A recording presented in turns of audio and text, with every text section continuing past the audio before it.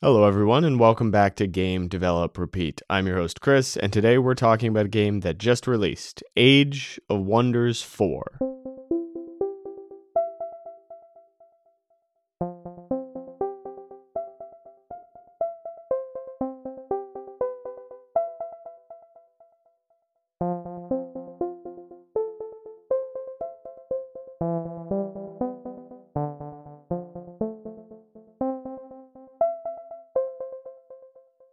As soon as I started to really sink my teeth into Age of Wonders 4, I realized that I would have to talk about it in this podcast because it executes really well on stuff that I didn't even know needed improvement.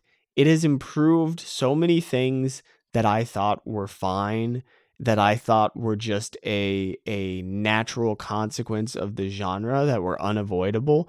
It has improved so many small details that I thought I just had to live with. And it was just like, oh no, that's out of the way now. You don't have to deal with that. It's like if every single meal you've eaten your entire life has had too much pepper in it, and then one day somebody's just like, oh, you don't need to add like 2 tablespoons of pepper to that, and they just like take it out, and you're like, oh, what is this? What are these other flavors that I'm tasting? I can enjoy the game now. Like it removed all these tiny little nagging things in some of the previous games, which by the way, I love.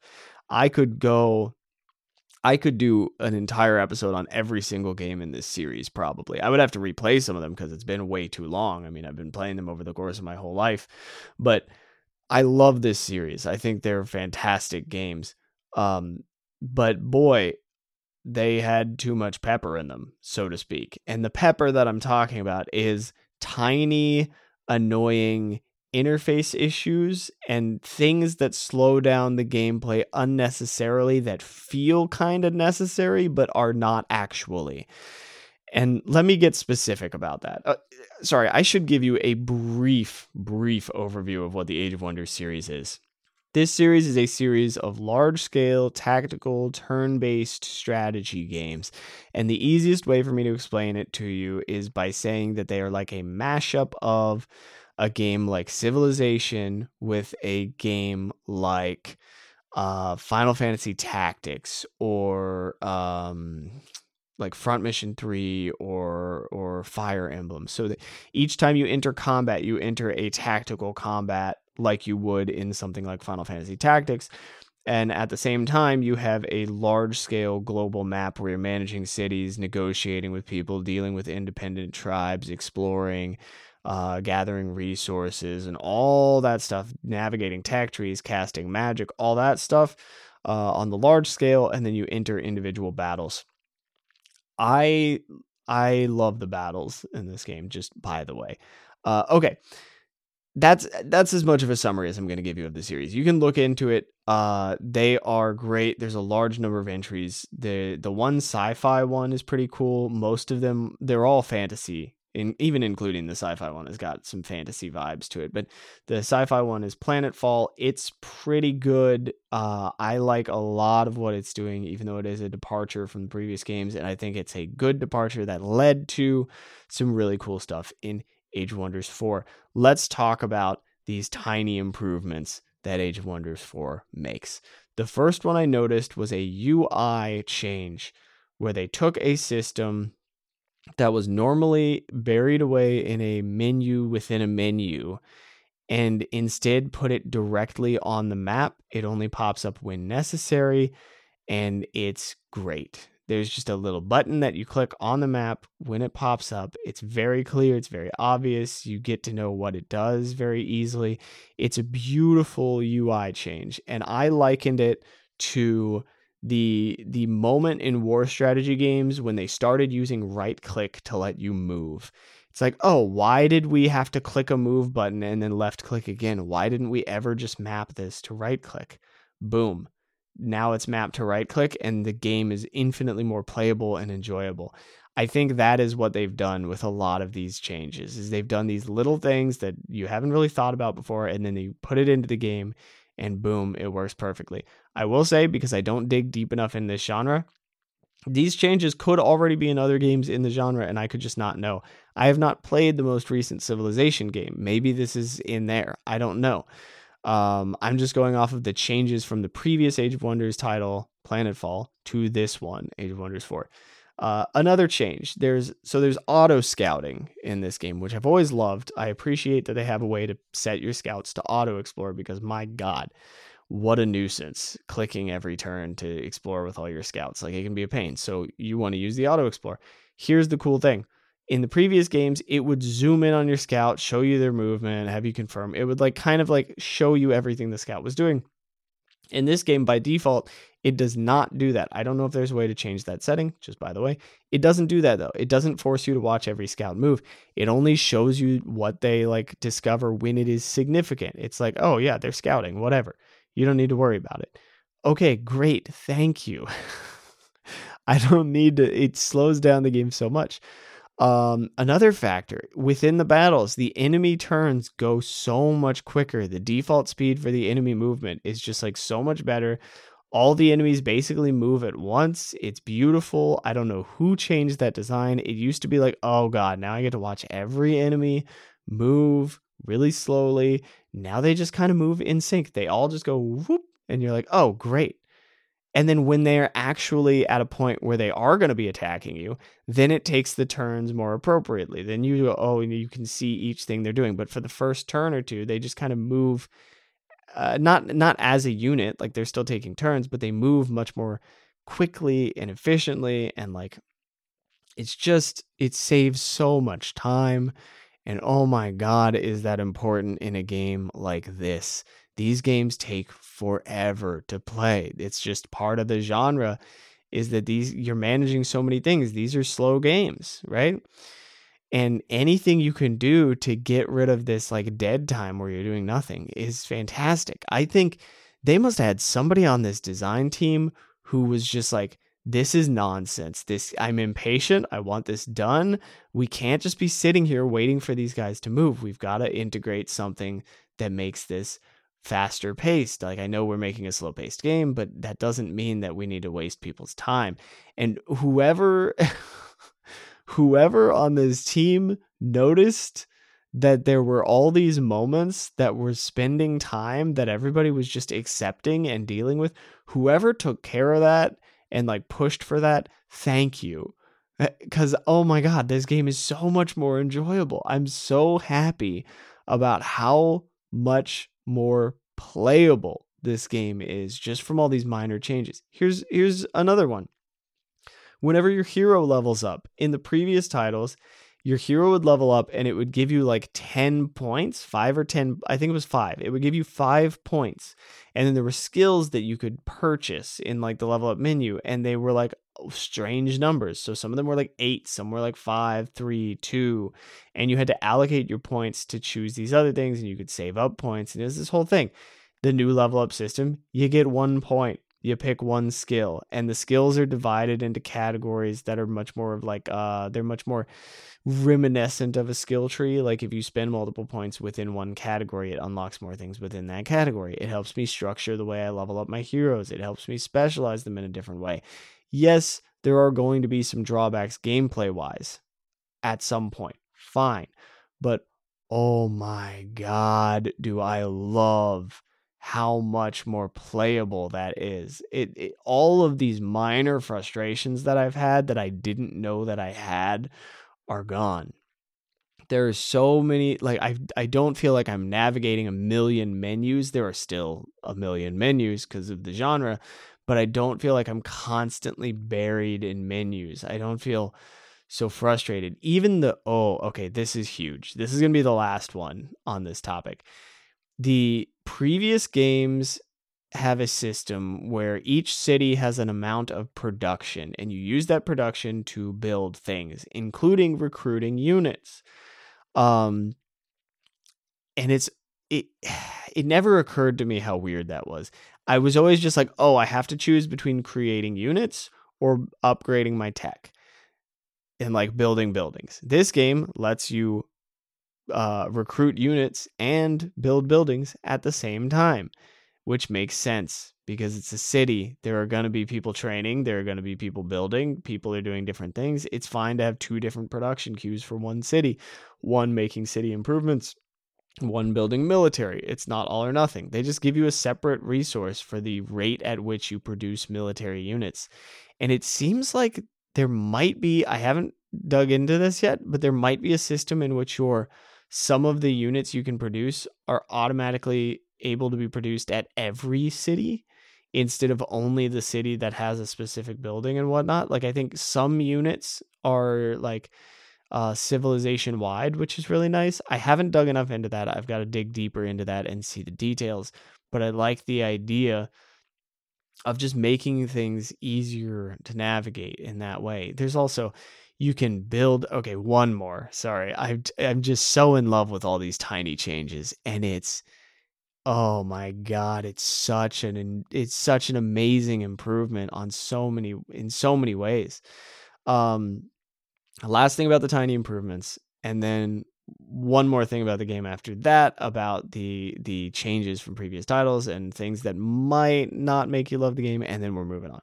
So this last tiny improvement is road building. In all these games, you've had to build a specialized unit to lay out roads, and it's been like dangerous and it's all this stuff. In this game, you unlock a certain ability, and then all your units have a button you can click that makes them put down roads wherever they're walking. And it costs you 3 gold per tile, I think.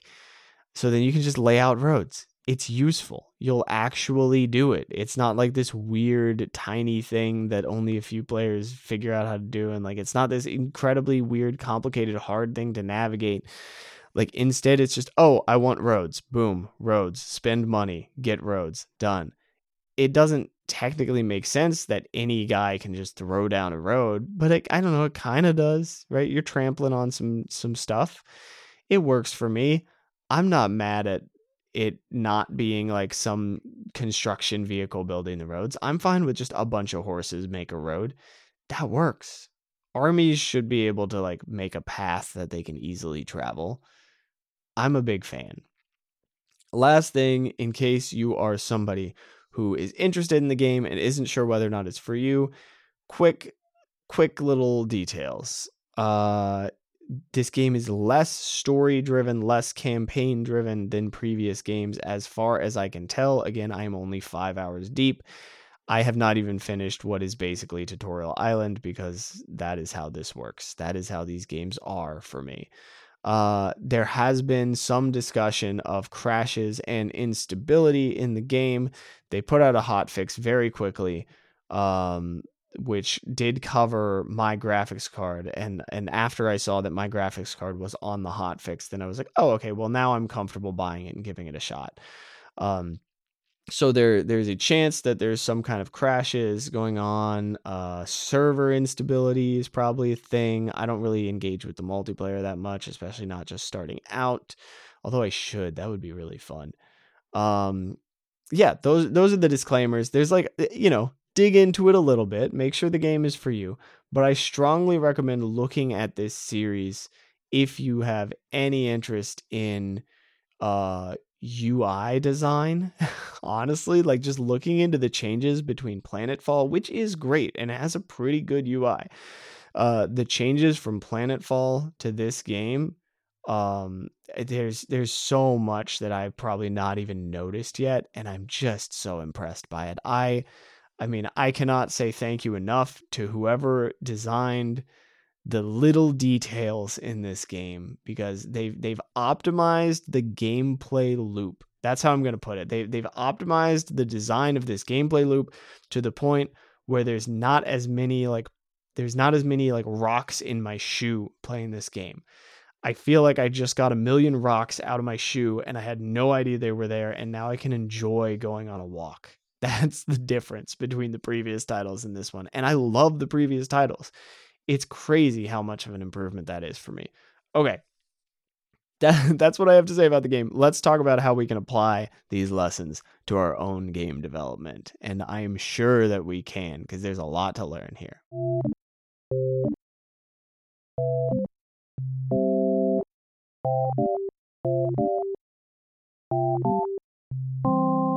I have two major questions stemming from this game. The first one is, how can I notice the tiny annoyances in my game's design? If I was numb to the tiny annoyances in somebody else's game, how am I ever going to notice the tiny annoyances in my own game? I think one part that's worth acknowledging is I don't think I was completely numb to it. I think I was just not paying enough attention to my feelings and being very forgiving of things and blaming it on genre. I think there's a lot of, oh, well, it's the genre, right? This happens. It's part of the genre. There's still one thing that I blame on genre, actually. Tutorials. I still look at these games and the tutorials drive me insane in like all of these games, including Age of Wonders 4. I think the tutorial's a little over the top. It's a little too much. And I look at this and I go, oh, well, it's the genre. I don't think it is. I think it's just really, really hard to design around that. Like, I think the tutorials, fixing the tutorials in this genre would be a massive undertaking. But how would I notice tiny annoyances, in my own game's design?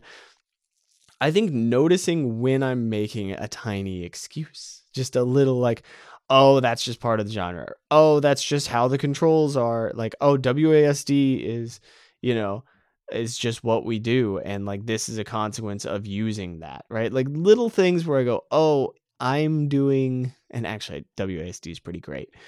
Okay, but assumptions, right? Questioning assumptions, finding things that are like, oh, I'm making an assumption here. What if we get rid of that? And that's tricky. And I think there are things that can help you notice those assumptions and then notice tiny annoyances that are buried within them. I think having other people play your game is huge. I think just trying different things is huge too. Sometimes we don't notice a tiny annoyance because we can't see it because of where we're facing. Like it's right behind you.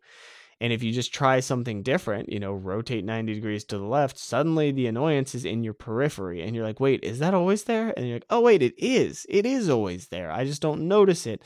And you get rid of it and you feel at ease, even though it wasn't directly affecting you. It was just like a little chunk of cheese, like blue cheese sitting in the room, making it smell a little bit. And you were paying attention to what you were looking at. Kind of an odd analogy, but I think you understand where I'm coming from there.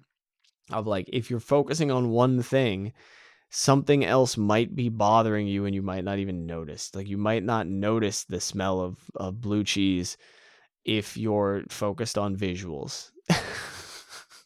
Right? You're like, wow, that wall is really white. Why don't I like this room? It's because there's something rotting away in the corner of the room and the room smells bad. That's what I'm trying to say.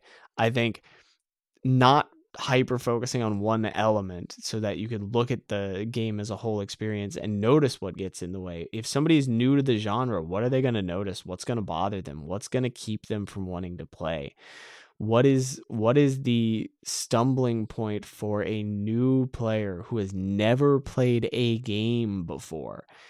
And while you can't make it super, super easy for somebody to play a game for the first time in your game within some genres, right? Some genres are just like a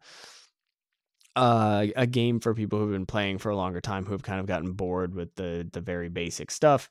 If you want to make your game smooth for the advanced players, you need to make it at least digestible for everybody, because even the advanced players are going to have these weird little things where they're like, they just don't know something. There's just a knowledge gap, right? Somebody's just going to be like, oh, I just didn't know that. I've never used that before. And if you make that thing very smooth, obvious, and easy to use in your game, it's going to be a better experience. This is the other question I have. What makes for a smooth user experience? I would say extreme attention to where the rough patches are. And that's not to say you have to get rid of every rough patch in your game, but as far as I think you need to know where the rough patches are and you need to navigate that appropriately. And sometimes that means sanding out the rough patch. Sometimes that means putting just a little bit of a propulsion before the rough patch, a little something to make the player want to push through it. But the smooth, I think the smooth experience comes from attention to detail, attention to polish, and getting just the tiny. Oh, here's what it is. The things that you interact with non-stop. The things that you are constantly interacting with, those need to be easy, quick, accessible, and satisfying. I think any button that you're constantly clicking needs to make sense. It needs to be highly, it needs to read very clearly, is what I'm trying to say. It needs to read very clearly. Any menu that you're always going in and out of needs to, well, one, you need to go, do we even need this menu? Is there a way to do this without this menu at all? And then two, if you do need the menu, which you very well might, how do I make this menu as instinctive as possible? How do I make it so that you look at this menu and you just understand? And then if somebody happens to not understand, do they know what to do to find out the answer to their questions? That's the other part, is like, have it be pretty instinctual, have it be pretty like automatic. And then if somebody's confused by it, because we all have different like frameworks that we're working from, where can they find the information? I think that's very important. That's all I've got to say about the game. My own development this week was basically bug squashing. I just squashed a ton of bugs, just nothing but bugs. And then I did add a timer, a level timer to the game, and a kind of a kill counter, which was not as complicated as I thought it would be, but also not extremely easy. The timer was actually harder than I thought it would be. The kill counter was easier than I thought it would be. Yeah, I don't know what I had to figure out how to do like a monospace font, because my font on the timer was jiggling around everywhere. It was really crazy. So pro tip, yeah, right. Rookie tip. If you have, I cannot call myself a pro. If you have font that is jiggling around everywhere as it updates, you're gonna want to use a font that is equally spaced for every character, because otherwise you're gonna have a mess. That was a fun one. It was genuinely fun. It wasn't like difficult fun. I was looking at it and it looked like my screen had been possessed by a demon, and it was very funny to watch the font just absolutely going insane. Also, mathf.floor is completely different from mathf.round. And for some reason, for like 10 minutes, I kept thinking that rounding was the same thing as rounding down. They're not the same. And so I ended up getting negative numbers. It was weird. It was such a foolish mistake, but I was tired. I needed a nap. But I was able to figure it out without a nap. I think maybe I just should have gotten more sleep that day and it would have been fine.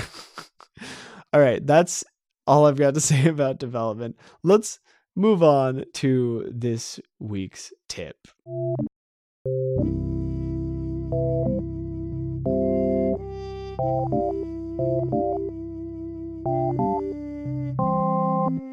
This week's tip for sustainability is in contrast with the rest of this episode. We just talked about noticing all the tiny details, noticing all the tiny annoyances, noticing every little detail, and controlling for these tiny, tiny things within the game. The tip for this week is sort of the reverse, and it is don't sweat the small stuff, right? It is take a breath, take a step away from it, look at the big picture. I think even in the tiny details we were talking about throughout this episode, they're tiny details that affect the big picture dramatically. And like, I get that, but also step away from the tiny details and look at the big picture. See if it's actually having an impact on the big picture. And I'm not just talking about within the game design itself. I'm talking about within whatever major career thing is going on. Look at it and go, do I need to be worrying about these little details? Do I need to be freaking out about this little thing going on? Or can I take a step back, look at the big picture and say, oh, this is going to resolve itself in a week? Can I take a step back and go, oh, this is going to be a frustrating phase and then we're going to get through it?